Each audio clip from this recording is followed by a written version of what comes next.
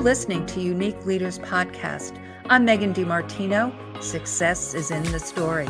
Each week I'll be speaking with a unique leader, not only in their field, but in their lives.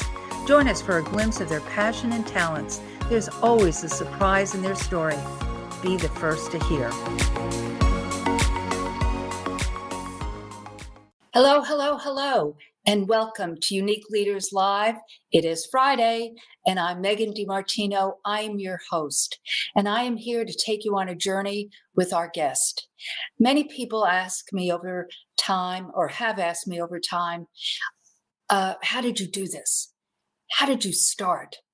What was it that helped you evolve to I'm using my words, but to what I do today? And it truly is not about today, although we're living in today, but the evolution of this is in the story. And so over time, as I have been interviewing people, it is very clear to me that it is the richness of what they're doing today is in their story.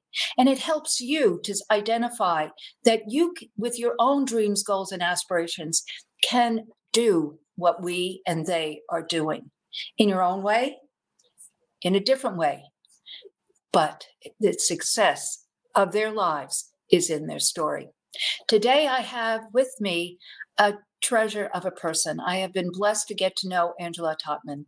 She is the woman behind the woman, and she will share that with the 20 some odd years she's been working with Sharon and Michael Lecter. And Angela is that quiet individual behind the scenes, but she is truly the powerhouse behind the scenes that make what Sharon and Michael Lecter do so beautifully. And so I'm not going to ramble on about her background because, quite frankly, I'm very excited about learning about Angela's essence and what brought her to this place today and what her plans are for the future. So without further ado, I'd like to introduce you to Angela Totman. Thank you so much, Megan. I'm so excited to be here. My pleasure, my true pleasure. So I gave our guests a little bit of your background, but through your story, so to speak, we'll get to today. But let's just go back to young Angela. Where did you grow up? A little bit about your family and about your recollection, I guess I would say, about your dreams and goals. And maybe they hadn't germinated yet, maybe so. But again, give us a little snapshot of young Angela. Sure. Thank you so much for asking. So I was born in Riverton, Wyoming, which is a small town kind of centrally located in the state of Wyoming. I lived there until my family moved here to Phoenix, Arizona. I was about to turn 7. And so we moved from this little town in Riverton, Wyoming to big city in Phoenix, Arizona. And boy, was that a culture shock. That was probably the first time in my life I ever really feeling like disruption in my life. But my dad relocated here and was tired of shoveling snow. And he had a sister that lived here. My mom had a brother that lived here. And over the years, we now have a huge family that lives here. I'm blessed to have family all around me. Both my parents live in the state. My husband's parents live in the state. My sister's here. My brother's not too far away over in California. So although it felt really uncomfortable at the time, I don't at all look back and regret it. In fact, I don't think that I would have wanted to grow up there. I'm glad that we made the move here because a lot of really great things came of it. Yeah. So 7 is an interesting age. It's an age I recall myself at 7. And so with that said, it's an age where you're beginning to really realize yourself. Would you agree? Oh, yeah, absolutely. And I mean, you don't think that there's that much difference between a 7-year-old in one geography or location versus the other. But I mean, really, at least my perception at the time is I remember it being very different. I remember it being very scary, the things that kids talked about. And it was even little things like when I moved here, I said pop. Like that's what we referred to as soda. Mm-hmm. We didn't call it soda. We didn't, say Pepsi. And my family didn't even drink soda, but we called it pop. And I even remember when I would say pop and people would be like, you call it pop? What is pop? Those little colloquialisms, that identify different regions. But I do recall that I've moved from one side of Long Island to the other when I was almost 10. And so I was a little bit older, but still that same type of, I grew up really like, not in New York City neighborhood visualization, but a blue collar neighborhood, where we were out on the street and we were to more of a rural, and it was very, very different and very challenging because of the dynamics of that. And this was Long Island, one side to the other. So yes, it's a big move as children. And so you entered school. I did. And as you said, you had great support with your family there as well. So were you always a great student because you have a brilliant mind? Oh, well, thank you, Megan. I was always a pretty good student. I was a very good student the older that I got. So, took AP classes, had above a 4.0. I was very driven to do well academically. Mm-hmm. But a lot of that honestly had to do with, and I don't remember how old I was, but I remember, I don't know if I was in grade school. I think it was middle school. And I had a teacher that nominated me for the National Junior Honor Society.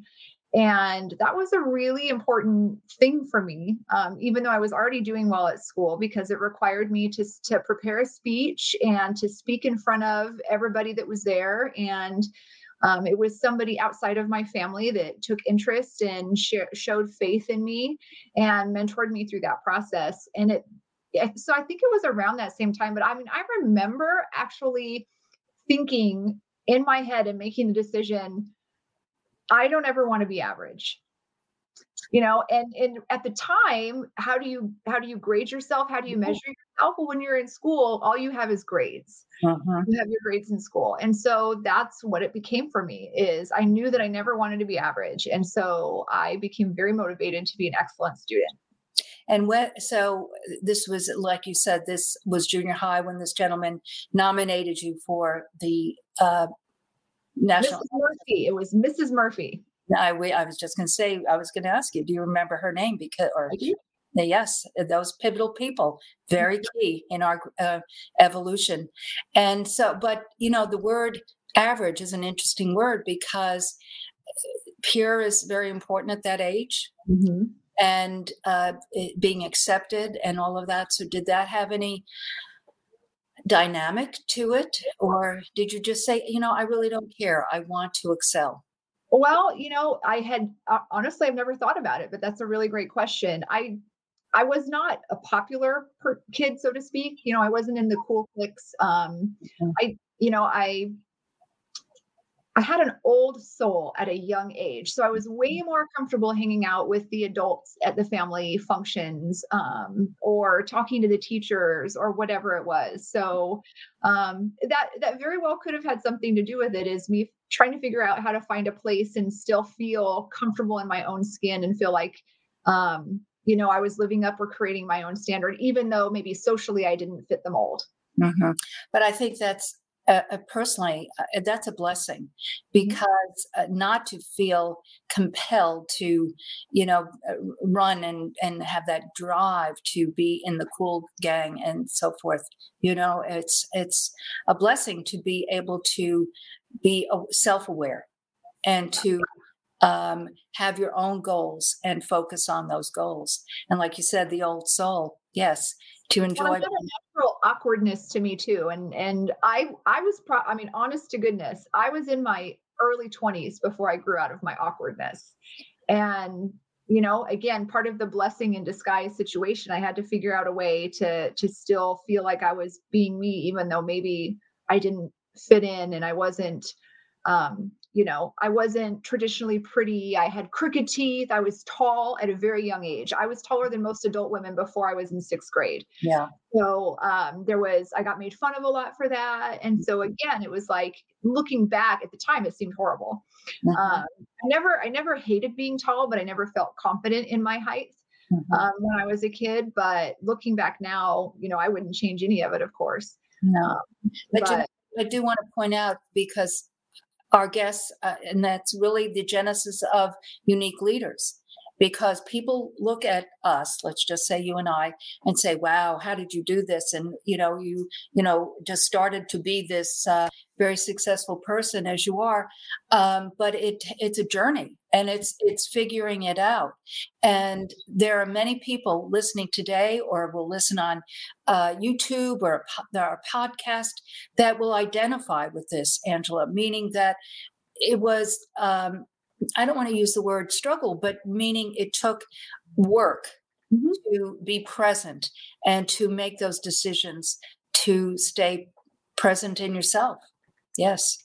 Yes, because because you are a tall person today, so I assumed you were, because I was tall at a young age, taller. Let's just say that at a young age, and so I was always towering over the boys, like you, I'm sure, and so forth. So okay, so now junior high goes into high school, and you excelled in high school and continued on your academic journey.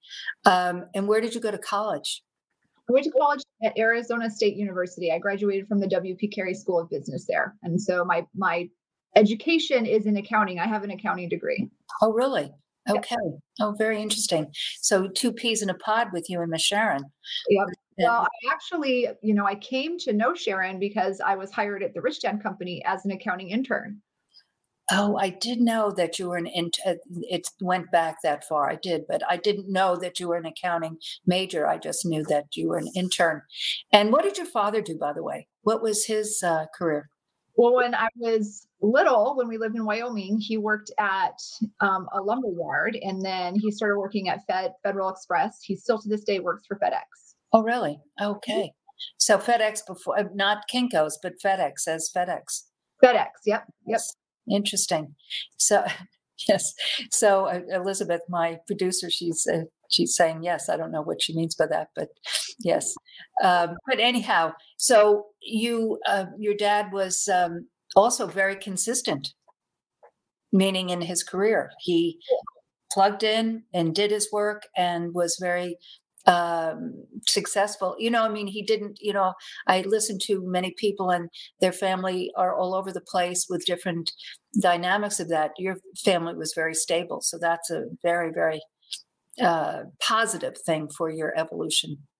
Well, my parents got divorced when I was in middle school, and we kind of had a non-traditional situation. And I know my mom's watching now, so hello to my mom. We had a kind of non-traditional situation where me and my siblings lived with my dad for a lot of years, and so he was taking care of 3 kids, and he held steady and did what he had to do. Yeah. Okay. Well, that's the most important thing, though, is that holding steady. And that's what children need and want. So then you were in college, and so how did that evolve that you met the Lectors? I mean, how did that really come about? Because that's very exciting. So I put myself through college as a pharmacy technician. I worked in a pharmacy as a certified technician for many, many years. And kind of towards the end of my college years, I had done a couple of internships where I went to work every day and I sat in cubicles and punched numbers into a computer and did data entry. And these were things that were normal things in my field that other accounting students were doing. And one of the companies I worked for one day, the owner came in and had an absolute tirade, like throwing phones out window. I mean, it was Scary. Incredible. Yeah. And I already was not loving it at that point. And so I remember going home and I was just done. I didn't like going to work every day. I hated sitting in a cubicle. And I was like, I like people too much to sit in a cubicle. Like, this is not this is not what I want to do. So I actually went back to pharmacy technician for the last part of my college, the last year or so. And in that time, the Rich Dad Company was looking for an accounting intern, and there was a liaison at the W.P. Carey School of Business that would communicate internship opportunities. And so I got an email into my inbox about this internship at the Rich Dad Company. At the time, I'd never read Rich Dad Poor Dad. I had no idea what it was. But I'm like, I'm going to do this because I'm not going to go sit in a cubicle. It's outside the box. I don't want to be a pharmacy technician for the rest of my life. I'm about to graduate, so I got to figure this out. And so that's how I came to become involved in the Rich Dad Company and meet Sharon. Wow. Wow. Wow. So, wow. I mean, that's all I have to say as well.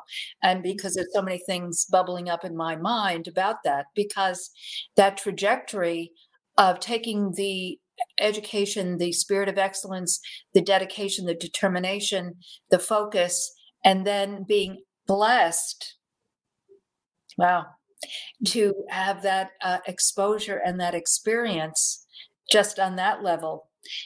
So therefore, so this is Rich Dad. So Sharon was still partners and still involved, and so you were with the Rich Dad Corporation, but then evolved to work directly for Sharon, or did you stay with the Rich Dad Company, or what So did that look like in your career? I did work at the Rich Dad Company for several years. And during that time, I was still, my plan was always to become a CPA. I was going to work in public accounting, and then I was going to go into industry, and I was going to climb corporate ladders and, be uber powerful businesswoman. And between my initial internship experiences and then the education I got at Rich Dad, and really just as an adult in my early 20s, kind of finding really what I wanted to do and what brought me not joy, but a feeling of intrinsic reward, satisfaction. Mm-hmm. I came to the decision that I didn't want to be a CPA. So that was a little bit uncomfortable because my entire high school career and all of college, I had been on this track to take the CPA exam, to sit for the CPA exam and to be a CPA. And I had mentors that I was working with at the time, both in my family as well as at the Rich Dad Company. And so I had to go tell all these people that I had told my whole life plan to that I was not going to do that. I was going to, and so I was really afraid of disappointing a lot of people. Even though I felt in my heart like that was the right thing, I also felt like there was a lot of expectation around it. But I did it, I mean, it was the right thing to do. And so I stayed at the Rich Dad Company for several years after that. And my career evolved into a variety of different positions at the Rich Dad Company, from, reporting sales to managing inventory. Ultimately, I was responsible for reporting and compliance for all of our international licensees. So all the sales of the Rich Dad product all over the world, those reports came in and I reviewed them. I tallied them. I aggregated all that information. I communicated with the licensees if they were out of compliance. It was incredibly educational. Oh my goodness, what a MBA. Yeah. Truly. I mean, just extraordinary. And that is also, I'd like to share with our guests that and viewers that this is, often are like you said, you are on a track. Mm-hmm. And you perceive that is the correct track, and you said something very interesting that you had to share with people that expected that of you. You thought, mm-hmm. And you didn't want to disappoint them, but I'm sure all those people, they just want you to be happy. And that's very, very true. There was probably only one person that pushed back on me. If I was sure that that's what I wanted to do, but ultimately there wasn't anybody that expressed disappointment in my decision. I think the harder thing about that was, for all of my life that I can remember, I've been a planner. I like to know where things are going. Mm-hmm. And if we deviate from the plan, I like to know why, and so I was creating my own deviation from the plan that I put in place, which is a pretty powerful position to be in. That's where we should all be sitting. But at the time, it didn't feel like that.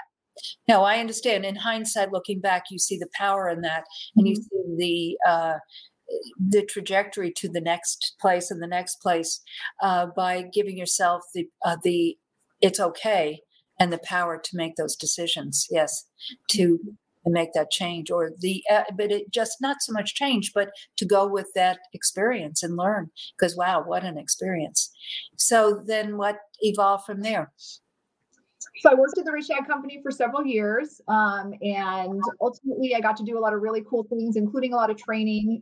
That's where my very first public speaking gig was at speech for the National Junior Honor Society. But then I really didn't do a whole lot of that, other than some presentations in college. And the Rich Dad and the company and my time there was a really great training ground for me to do training around teaching. I really think that that's one of my natural skills is I do love to teach, and I love to see people get excited about things, especially things that can be practically applied. So, if I'm involved in a presentation or something, or we have meetings, and I'm in the room, a lot of times I like to stop the conversation, say, what does the practical application of that look like? Because a lot of times people get stuck in theory. And that's why it's hard to translate it into action. And that's one of the things that gets me really excited about working with people as a results coach too, is that we get to translate theory into action through practical application. I use the very basic way to explain that is to break things down into small, manageable parts. Yep. And that way people can see that global playing field and make more clear decisions for themselves, because otherwise you jumble it up and it, like you said, you become indecisive. Absolutely. So now during this season, being at the Rich Dad Corporation, did you know Sharon? Yeah, I didn't know her like I know her now. So even as a small company, there was, where the people that I worked with, I had the controller of the company that I worked with and the CFO. And so my daily interactions were with them. But I did know Sharon, and obviously got the opportunity to start being mentored by her in those years, seeing her work and seeing how she put deals together, and being able to see the contractual side of things as well, because I was in the compliance part at that point. So I got to see the paper piece of how all of that came to life, which was really neat. Not only neat, but imperative to and that's I shared that with you both. I mean, if I had the proper mentorship in doing what I have done, it would have been a very different thing, and so that those tools and those systems, as she calls it, is imperative to have in place. So, and when Sharon left, did you immediately, or that relationship ended, did you immediately go on with them? Well, the timing of that was actually overlapped when I was pregnant with my second son. So, I had planned to depart around the same time.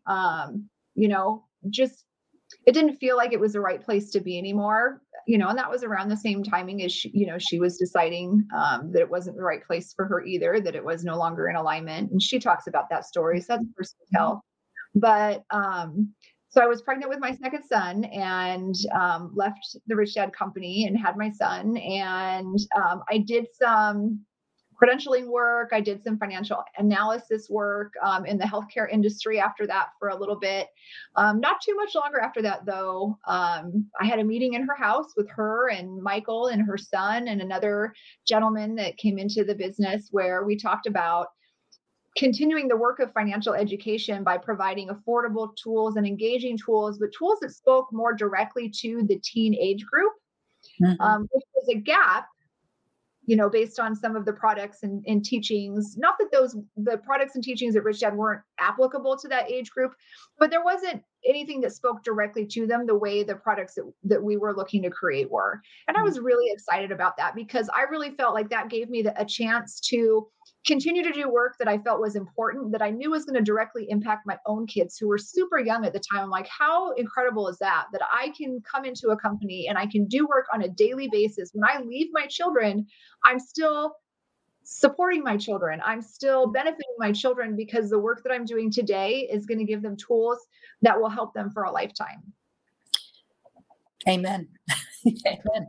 And the other piece to that is that I'm observing is that as they're growing, because they were, like you said, small children, they were surrounded by this IEU, but also this team of people that what better environment to be exposed to? Oh, yeah. My oldest son would go to Thrive Time game tournaments with me. He would help me set up. He would answer questions sometimes. He was still pretty young when we were traveling around the state doing that. But I took him on a few, and it was a really cool thing to be able to show him that and to bring him into the work that we were doing. And both of my children are very dear to Sharon. And, it's literally my family has grown up in the time that I have known and worked with the Lecter family and the work that we've done together. Yes, it's an extended family to you all. Yes, very much so. I observed that when you put together Sharon's birthday party, how your husband popped in at the end, and that it's a part of the whole family. So the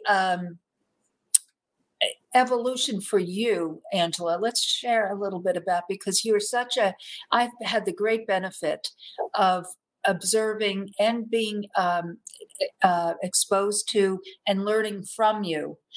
I don't think you realize how, and maybe you do, but I think this is something that many people struggle with as well, is that, like you said, you have been an achiever, but a quiet achiever. Mm-hmm. And you've been exposed to people that are very powerful, and you're coming into your own power. And you came into it long ago, don't misunderstand, but you're beginning to exercise it. And so share with our guests a little bit about that, because you're that strength behind, it's like they say, behind every successful man is a powerful woman.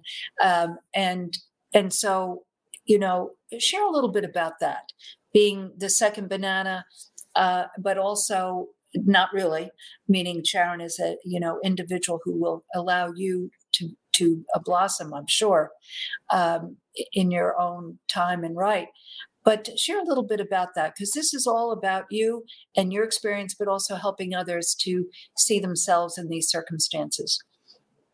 Well, that's kind of a schizophrenic conversation, to be honest with you, because I enjoy being a quiet achiever. I enjoy, people talk about legacy, impact, and I never had huge aspirations of being a stage speaker. I, to this day, don't have huge aspirations of having any celebrity presence. Mm-hmm. I believe that my impact and legacy is going to be created because I am a quiet achiever that empowers other, maybe more visible achievers to do what they do. And I have the ability to do that. And so, but as you know, as an entrepreneur, and there are, the way that you do that now in today's world, visibility a lot of times is a key to that. And so, and the more people you can reach, obviously, the more people you can impact. So I have these two personalities where I'm like, yes, I would love to do that. And a lot of that too came from the fact that during the years I was exposed to and learning about building businesses and building a public platform and using a personal brand to help elevate your business brand or vice versa. Those were the years that my kids were very young. And my number one decision was always, if it ever came down to it, I was going to be at home. I was going to be a mom first. Mm-hmm. And having that priority made it really easy for me to make decisions. I have traveled, I have spoken publicly, been on interviews like this. But especially when my kids were younger, I said no to a lot of things because I felt like that was the right decision. And in my heart of hearts to this day, I believe that was the right decision. Mm-hmm. And the fact that I didn't have a hunger to be in the limelight worked in my favor in that instance. I didn't really feel like I was sacrificing. I felt like I was doing my true calling first, which was to be a mom. Yeah. And after that, to do what I love to do to fulfill my professional desires, as well as support other people in creating what they want to. I've always said my dream is to help your dream come true. I mean, really, that's what it is. My dream is to help your dream come true. If I can help your dream come true, then I've done what I was put on this earth to do. And I really believe that. To be a mom and to help your dream come true. Those are the two things that without a doubt, I can look you dead in the eye and tell you I was put on this earth to do. And I wholeheartedly believe it. My friend, you are mightily blessed. mightily blessed. Clarity leads to power. That is powerful. To understand early on, that is truly, truly a blessing. And you've stayed true to it, and you've marinated in it and evolved in it, and that is a true blessing. And it's been a joy for me to observe you in some of these Zoom type of environments, because you are not afraid to interject your thoughts, and often the lectors defer to you and truly want you to do that. Yes. Now, when did Michael join the team? Was he always involved Oh, from get go? Oh yeah, I mean, Michael and Sharon architected the licensing strategy that grew the Rich Dad brand. So Michael and Sharon have been married for a long time, so he's always been part of the team. Yes, but I guess because I knew he was with a practice as well. Yeah, and again, that's more their story to tell. I think those are the fun details that it's fun to listen to them share publicly, because they're quite the dynamic duo. Well, she has shared when she was with me about how they met and that story, but you know a lot of legal, and so I know that you've been impacted by Mr. Lecter. So yeah, absolutely. That's why I was asking that question. Not so much about their personal but dynamic, but meaning that you've gleaned that information and grown with that, and it's very clear that you have that understanding. Yeah, it was probably about 8 years ago or so, where I started looking more deeply at agreements and reviewing them, and commenting and asking questions. When I was a kid, I actually, before I went to college and decided to get an accounting degree, I was going to be an attorney. That was my kind of first thing that I thought I was going to do. I was going to be an attorney. So it was pretty cool to be able to do that now. Yes. Not be an attorney. I'm not an attorney, but to be able to see the legal side of things and have a deep dive into it the way that I do. But look how God has, knitted and pearled all that together for you and utilized your skill set. That's very exciting to see that all together. So you are using what you've, built personally, as well as with the lectors, and putting together accountability. Tell us a little bit about that, what your structure is and how you can serve others with that. Absolutely. Thank you for asking that. When it comes to what we do, the reason why Sharon and I work so well together is, she is an entrepreneur at heart and an amazing visionary. And so what I get to do is I get to look at how do we take that and execute on it, and what are the processes that need to be in place, and some of the stuff that you might call in the weeds. But it's taking ideas and turning them into functioning entities, or giving them life, and that happens through accountability. But my take on accountability is a little bit different. A lot of times people consider accountability in terms of, you haven't done what you're supposed to, suck it up, you don't like it, too bad, get it done anyway, this is what you're supposed to do. I don't believe that kind of accountability is effective in the long term. I think that, sure, it can be effective. Maybe there's a place for it in certain circumstances. And sometimes you do have to suck it up and just get over it and do what needs to be done. But again, as a long-term motivator, for most people that I have encountered in my career in the small business and entrepreneurial space, that doesn't work. And so you have to kind of figure out what works for you and create a process and a formula for implementing accountability into your life, especially when things are uncomfortable, because it's human nature to avoid discomfort. Yes. So, what are the things that accountability comes when you can practically apply strategies to act in spite of the discomfort. So what you're saying is, with each client, you implement and customize the structure for them, what they're working on and what their needs are, and also their personality. Because like you're saying, everyone's personality is different and how they approach things is different. Well, and what's meaningful to everyone is different. Whether it's a business idea or it's something that you want to accomplish personally, what speaks to people is different, and what's important to them is different. And so having a way to identify the intrinsic motivators, but also identify how they can use their natural personalities and natural strengths, and they can play to them to maximize results is, I think it's a much more effective approach to accountability than finger wagging and telling somebody they just need to get something done. For sure. Absolutely. I look at that. I've read books recently on it.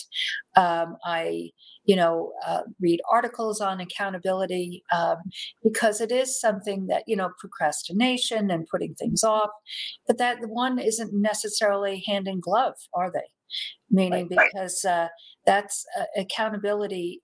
Everyone's like myself. I kind of break things down into small manageable parts and have work on many things, and they often dovetail together, but they also you have to determine there's only so many hours in the day, and what is the priority.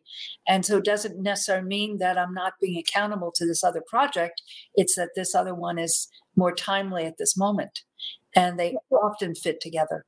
Right. And I think you hit the nail on the head, Megan, when you talked about prioritizing. And that's where people have difficulty when it comes to being accountable or following through, is that we are all dealing with so many competing priorities.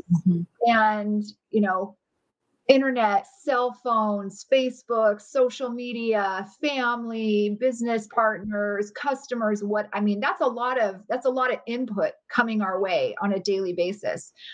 And there has to be a way to objectively, not emotionally, and I'm a high emotion person. Like, I'm going to tell on myself right now. I'm going to tell you, I'm a high emotion person. I cry all the time because I process every emotion with tears. Wow. But I also, and that's one of the reasons why I know it's so important to have objective ways to make decisions. And when you have priorities, it takes the emotion out of decision making. When you're clear and you have conviction in your priorities, if I was offered an opportunity to go travel and go to an event or speak, and I said no because it was important for me to be home, that was because I was clear and I had conviction in my priorities. I said earlier, that is a blessing, Angela, because many people do not have that understanding. And, we hear the term, following the shiny object, and it can be dangerous. And it also, I have to have that accountability conversation with myself often, because I'm kind of between Sharon and you, personality wise. And so I get pulled off to ideas. I do, but it also has to then go through the filter of, is it going to, is it going to fit, and will it enhance the other projects that I'm working on? And often, this from working with Sharon, something that comes from left field, you have to be able to be very fluid and go over to that other place if it really takes priority. Well, and you ask yourself really great questions. I think the thing that a lot of times people get stuck on is, if you have priorities, you might find yourself saying no. And that's hard for people, especially if you perceive something to be an opportunity, whether call it FOMO or, whatever it is. But a lot of times it's hard to say no to something that appears to be an opportunity. But doing what you just talked about, Megan, and saying, does this enhance what I'm already doing? Or does it give me an opportunity, that really, if you ask yourself, is this an opportunity that is worthwhile of me putting what I'm currently doing on pause or diverting resources over? A lot of times people think in terms of, if I'm being accountable to something, that means I'm sacrificing somewhere else. And that's not the case. It is you choosing, which again, that's the most powerful position you can be in, is to have choice.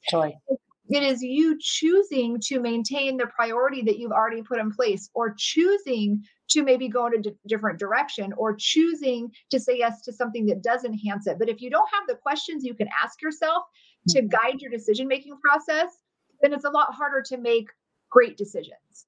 So listening to you, and knowing my heart and how I operate,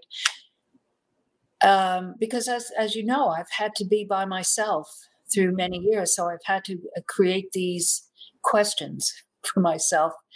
over the years of priorities. But that I would assume anyway. I've not taken your work or been involved with your work other than being involved with you and with Sharon. I would assume that that's probably one of the main things that you initially work with people, is to help them understand the why. What is their priority? What do they really want to accomplish? And to get clear on that. Yeah, absolutely. I mean, you have to know what you're working towards in order to be efficient and effective at your efforts. You've got to know what you're working towards. How do you know if you've won if you don't know how you score a goal? I love that. I love that. That's a good one. Put that down, Elizabeth. How do you know if you won? You didn't know if you scored the goal. That's a very, very apt statement. Yes. So now your sons are now, you've spoken about them throughout, and now they're teens, very talented young men in their own right. See, one son is very artistic, and the other gentleman is very athletic. Is that? That is the case. I have a 13-year-old, and he's not little. I was going to say he's my little artist. He's not little. He's almost as tall as I am. I'm a tall female. He's almost as tall as I am at 13. And my oldest is 16, and he plays basketball in addition to, of course, being a student. He is also very tall as well. He grew way above and beyond the rest of us. He's 6'7". Wow. Mm-hmm. Yeah. So, and yeah, greatest adventure, greatest joy, and it sounds like a cliche thing to say, but no. And I've shared this before, and I've believed this from even when I was a kid. I believe that God put me on this earth to be a mom. Mm-hmm. And you're doing a great, great job. And these young men, you can just see, I've been in your sphere for maybe 3 years now, and I've watched them grow and evolve. And it's lovely to see that, and to see your family and everything, involved with it. Now, you shared with me, well, let me just ask it this way. So your accountability work and program and consulting that you're doing that addition to your work with the lectors, correct? That is correct. Yes. Yeah. So you're able to balance it, and with your family and what you've been doing all these years. So you have found a balance with this for yourself. Yeah, it feels lopsided most of the time. I'm not really sure how well balanced it is, but yeah, and it's just when I'm here doing this, I'm here doing this, and when I'm here doing this, I'm, not that I am great at compartmentalizing, just like, Mm-hmm. Mm-hmm. I knew that I wanted to be a mom, and I was meant to be a mom. That doesn't mean I'm the greatest mom. I'm pretty sure I screw up on a daily basis, but I know that I'm doing the best I can. And so I think that we just have to approach everything that way. I am very blessed in that what I do is complementary to the work that I do with Sharon. And so I'm able to infuse it in there. And as you said, she's very supportive of me, exploring and blossoming outside of what we do together in that area as well. I would say that that's one of the interesting things, and I don't know if that's the right word, but I'll use it for this time since last March and the change of our world. That it has changed time. It's changed the flow of time and how we use time. Would you agree with that in your own work with the lectors, as well as building this own structure for yourself, this own business for yourself? Well, I think that, I have been very blessed to always have a very flexible schedule.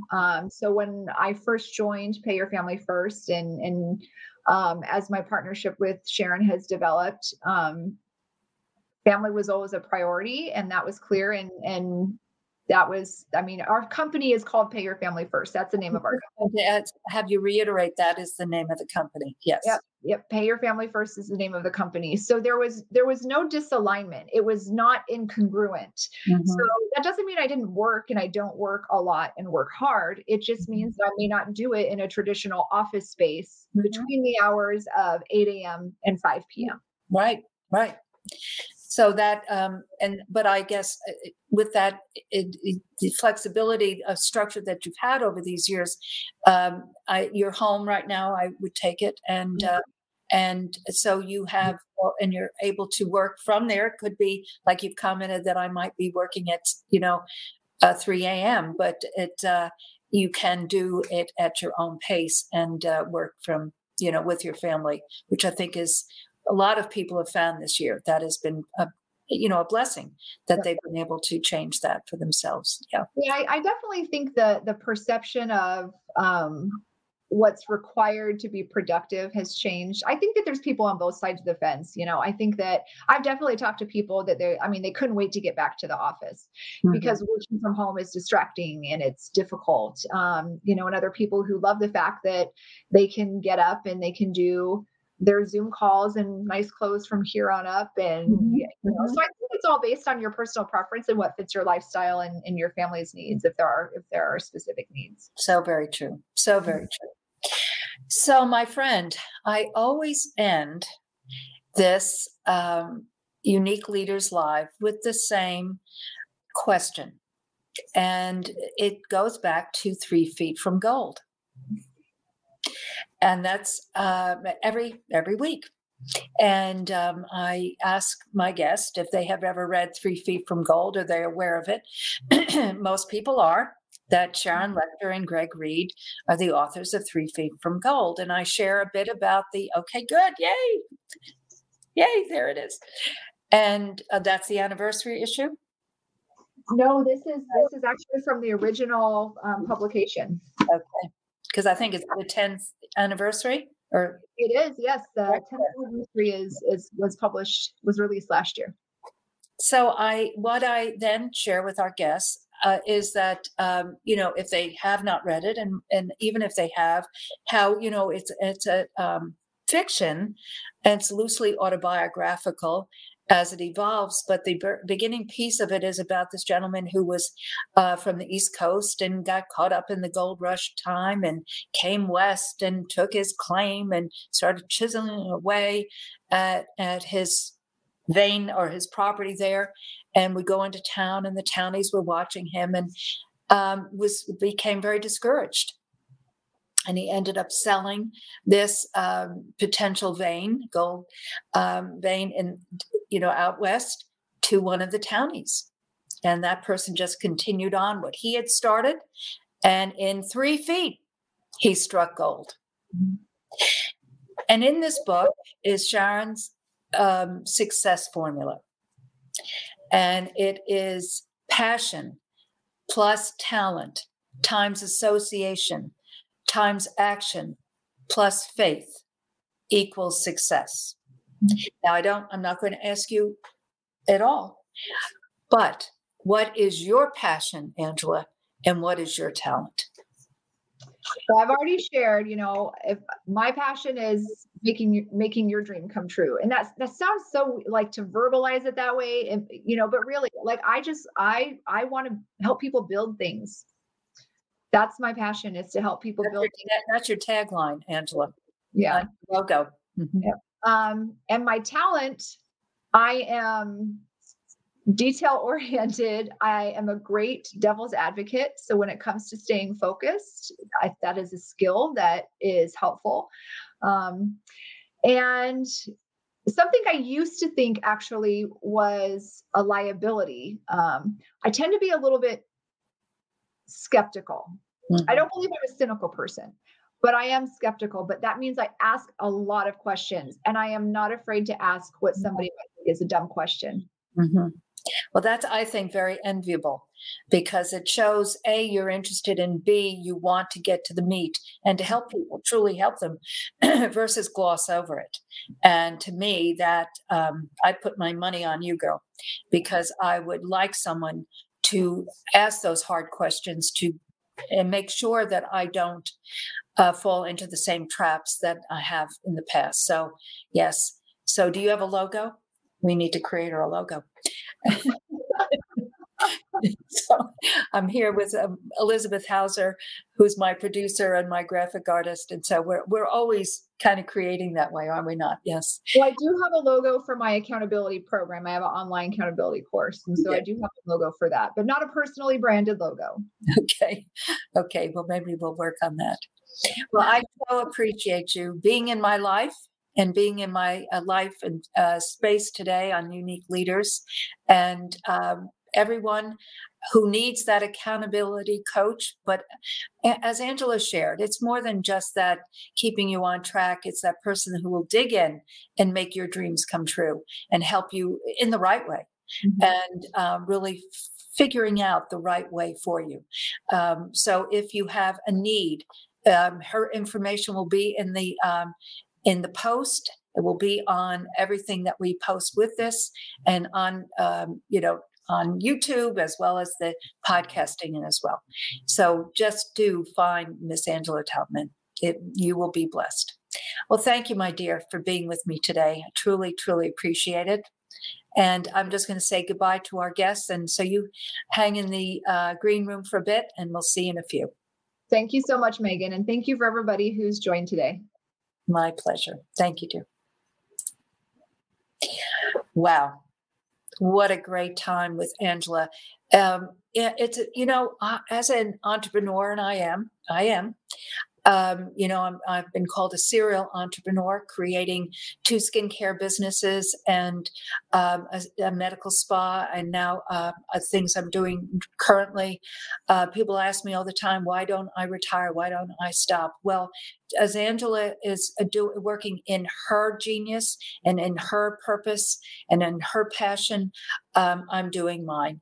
And I'm really here for you and to help you understand and work towards finding, identifying, I should really say, your passion and purpose and your talents and putting that together. So that is really the essence of the Unique Leaders Live. So I truly ask you a favor to not only share this out with your tribe, because it will help others find us, but also subscribe to the YouTube channel, which is Megan DiMartino, and give us a review. And then go to the podcast under Megan DiMartino and Unique Leaders and give us again another review. It's on iTunes and all of the other platforms.